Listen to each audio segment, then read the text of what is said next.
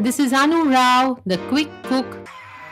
On my menu today is Cabbage Dosa. This is comfort food in my household, and it tastes great with white butter when it's served with white butter. And here's how you make it. Take half a cabbage and chop it fine and keep aside. Now, on the other hand, wash and soak 2 cups of rice.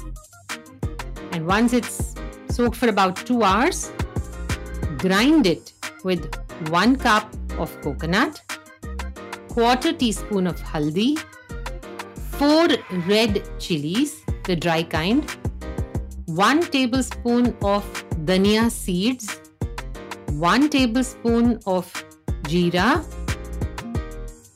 2 sprigs of curry patta, it's curry leaves, half a teaspoon of salt, 2 tablespoons of jaggery, and a gooseberry size of imli or tamarind.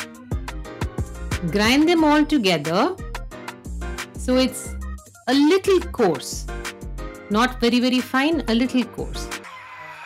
Empty this mixture into a bowl, mix it with the cabbage and make Uttappa style dosas. Roast them on both sides, and when you serve, as I told you, serve it with some white butter, and this is really heavenly. Try it and tell me how you like it. I'm really looking forward to hearing from you. Until then, bye-bye.